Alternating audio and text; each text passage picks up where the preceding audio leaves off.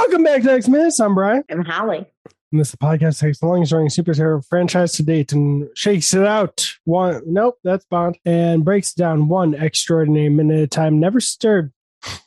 I know the videos are going to be a while till they're actually out on YouTube, but Holly is being a real scamp in the video version. Highly recommend.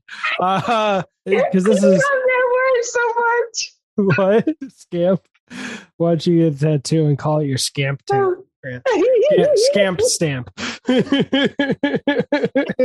Extraordinary minute, 1 minute at a time, because this is, I don't know. This is a minute 27. Holly, what happened to this minute with your scamps? It's such scamp stamp. No wonder it was tramp stamp. That rolls right off the tongue. Scamp stamp? No chance. Wait, what's her name? Not X-Top. Lady Stingray. Is that her name? Lady Stinger? What's her name? Yeah, look at my reaction, because all I was reacting to was, okay, what's your name? She's a Lady Stingray. What's your name? Lady Deathstrike. Oh, so, okay. Sorry. Okay. So Lady Deathstrike came in and she sat at her desk in front of her computer. And so here's my whole thing. Like, for real. Okay. I know. Mutants, ships, invisible ships, all that stuff. I know all that stuff. But for real, is that with all that really important information, why would you leave your computer on? Like, why would it be on and have the little screensaver going? It should be off completely, turned off, shut down all the way. That's all I'm saying. Okay, anyway. I have the answer. She goes, because it's protected, password protected, and they don't give a shit about their electricity bill. I leave my computer on it sleeps and shit, but I don't turn it off. You don't have Cerebro on there. I said, you don't know what I got. This dick will never show up again, because the next time recording is at soonest tomorrow, and by then I'll have forgotten it ever happened. But anyway, okay, I'm gonna get off of that. I told you. You know what I got on my computer? The internet. Oh, jeez. So, Lady Stingray, Lady Deathstrike was Lady Deathstrike. Was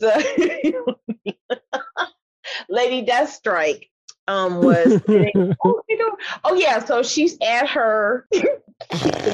I keep thinking about pretzels. I'm sorry. She's at the computer, and then it's like something, like, speeds past her, behind her, and we know what it is. But she turns around and she's like, "What are you doing here?" And it is cute little custodian with full curly hair and everything. And so he actually responded to her in Spanish and then said, he was taking out the garbage. So then he walks out. Oh, he's going down the hall. But you could tell the way he's walking, he has the little extra swish, so it's feminine. But anyway, what? Apologies for being sexist, but that's the way they set it up in the movie. So I'm not being the how sexist. Are you being sexist? What? Because I referenced his walk as being feminine, as in, if a man moves a certain way, I didn't mean that. I'm talking about the way that's how they let you. That's like the cue when it's Mystique as another person in the movie. Oh, okay. Yeah. So whenever it's Mystique as, and it's been dude embodied that strut. Yes.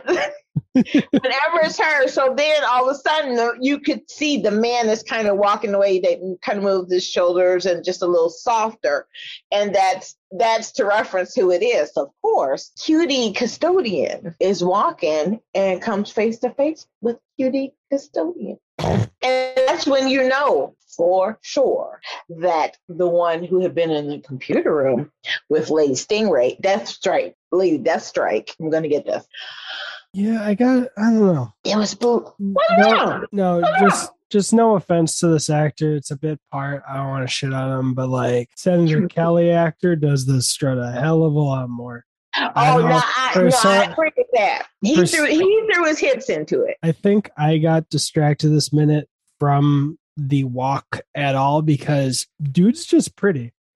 Like he's kind of prettier than the average guy, but I also didn't see a lot of emotion on his face. You know, his face is very frozen. So then I just started spiraling. I was like, why is this guy cast? Is it really because he's the best actor, but he's kind of pretty? And I just got distracted with myself. But dude's not, he doesn't do a bad job or anything.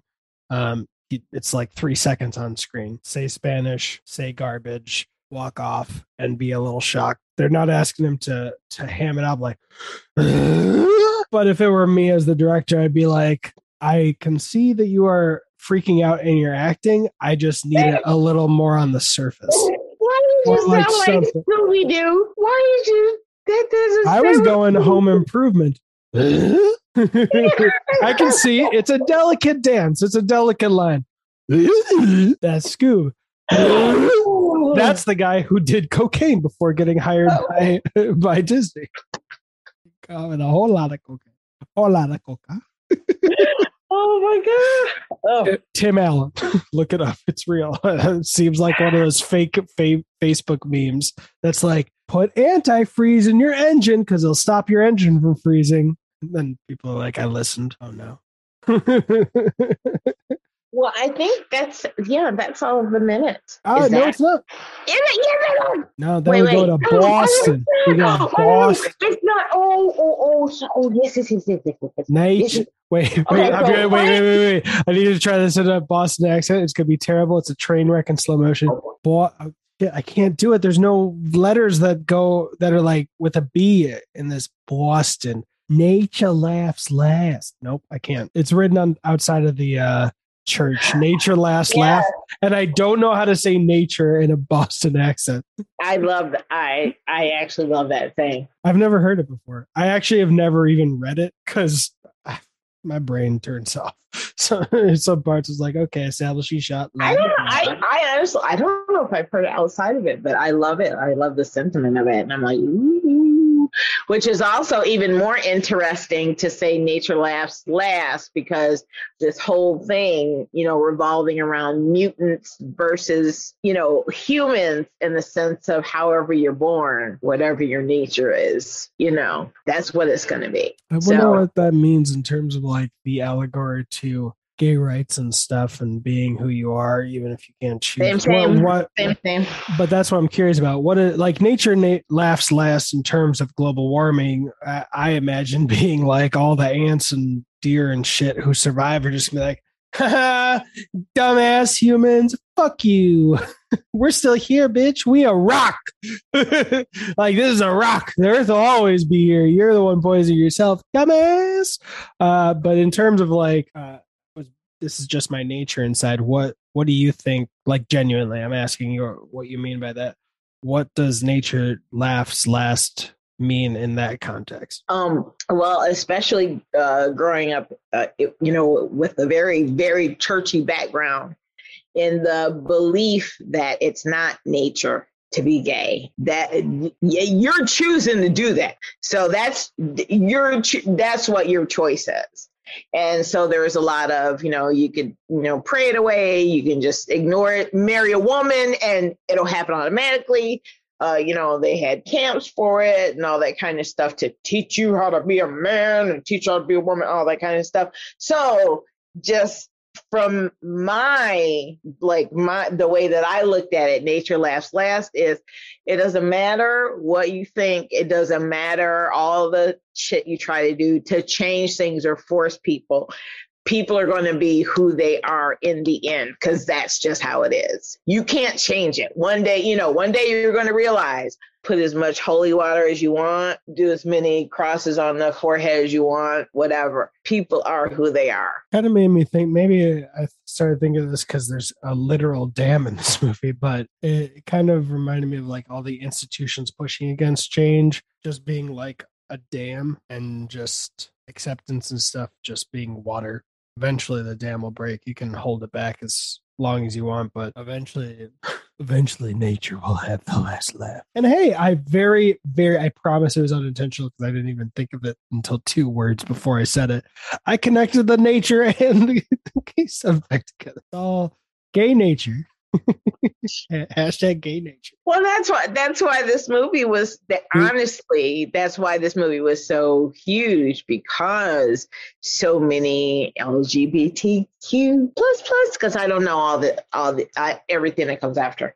That's why they latched so hard onto this movie, and there's like so many think pieces and all this kind of stuff, because when you deal with what's Cutie Pants' name, the blue guy, what's his character? Nightcrawler. When he starts talking and everything, and a lot of people were identifying with what he was saying as opposed to being mutant and all of that, being gay and being ostracized and everything. So hell, Mulan, the male love interest in Mulan was like a LGBTQ icon, because people inferred, maybe rightly, I don't know, that the male love interest fell in love with Mulan when she was still Ping, so he's bisexual, and that I don't even want to take that away from anyone, but that's how sparse it was that they had to invent headcanon that wasn't explicit to have something to connect to. 1000%. That is why our flag means death. That's why people lost their shit, because and I always wanted to see gay people on TV. I wanted everybody to be gay on TV. I was like, but they didn't show it. So I, from a very early age, developed subtext. Didn't know what it was, but I mean, and I'm talking early age, I'm talking like touching somebody's hand. That very innocent stuff. Have you seen Umbrella Academy? Not yet. Oh, you're gonna love it. Elliot Page is in it. That's one for me to see. I did see the scene where they were saying Vanya, and it was like, it's Victor. Yeah, that's season 3. I know, I'm watching. Love it. Yeah, I love that scene so much. Sorry, I didn't mean to. No, you can't. I really did. I love that scene so much. But the thing that people didn't get, which is interesting, and when I say people didn't get, David Jenkins, who developed Our Flag Means Death, and Taika and Reese, the 2 leads that actually fell in love in there, and then the guy that developed it, they hoped people would like it, and I love that they set out, because people would all, they're just friends. Nah, bitch. But I love that they said from the onset, it's these 2 characters and they fall in love. There's not a question of what it is. And we, being fans, are so used to being gaslit. Because you go, gonna happen. They're gonna, John and Sherlock, Castiel and Dean. It's like, they drop little hints and like little innuendos and things. And at least it wasn't salmon. I'm not even being sarcastic about that. So anyway, the internet can be fucking weird sometimes, as we know, and not the good. So, they were. David Jenkins and Reese and Taika were literally taken aback that when the characters actually kissed, everybody was like, and because you could see, and you're like, if that was a man and a woman, they'd be falling in love. You would have no question about it. And, audience expectations, yes. Yeah. And so that's the way it was like played. And so, of course, it's like 2 guys. Something's going to happen. A woman's going to walk on something. And it never came. And they actually kissed. And everyone was like, and David Jenkins said he had no idea. He said, he just does what he does. And this is I guess straight. He's married to a woman. I don't want to make a total assumption. A young American guy. And he's like, I wanted to, I heard about this pirate, and I heard about, what actually happened historically. And I decided I wanted to turn it into this. He didn't know that there had been queer baiting, which is what it's called. We're going to give you a little gay something. No, we're not. Just kidding. I mean, he did make it for HBO, not Disney. That doesn't matter. Well, because Disney has queer baited so many fucking times. Well, no. I know. That was the joke. He didn't know what queer baiting was because he wasn't working for Disney. He didn't realize, like, none of them really realized. Also, him, just because of his insular bubble, and Reese and Taika, because they're from New Zealand, and it just is. It is what it is. We make a bigger deal about shit than they do. So that's why, let me reel it back to X2. I was gonna joke. So 10 minutes ago, I tried making a Boston X. Well, you're gonna cut all this out anyway. You want me to? This is just me talking. Oh, I thought this was for the as well. It's whatever you want to do. If you think it's too long and you want, of course, this is a surprise. I'll actually. But if you want to keep it, you can keep it. If you want to take it out, you can take it out. But I was reeling it back into X2 to speak on just for how long people were sort of desperate to see some type of representation. And so Nightcrawler, it was, and X2 was actually a very big deal, in that regards, because it wasn't representation, but shit, you got to grab whatever crumbs you can. Jean and Storm landed in Boston and went to a church. They entered into the church, and you could hear a little clang clang of the bell overhead, and then that's it. They go into this church in Boston. Do you know how I know it wasn't filmed in Boston? Do I? Do you want to guess how I know, or I don't know how to answer the question? No, you may as well tell me, because I honestly don't know. All right, so we go into this place, and it's covered up in like tarps and things. It's a closed place. Something on the wall says like the Gene something, Gene, and there are things covering pews and altars and stuff. And if this was actually Boston, all those tarps and things would just be covering boxes of Sam Adams' new pumpkin beer. Wow. I literally, no one will hear it. No one will hear it because I'll cut it out. But I literally took like 2 minutes Googling Bill Burr and the SNL sketch and going through a 15-second not skippable ad just to remember what that was about. My stupid fucking joke. The place where ab muscles would be is hurting now because I made myself.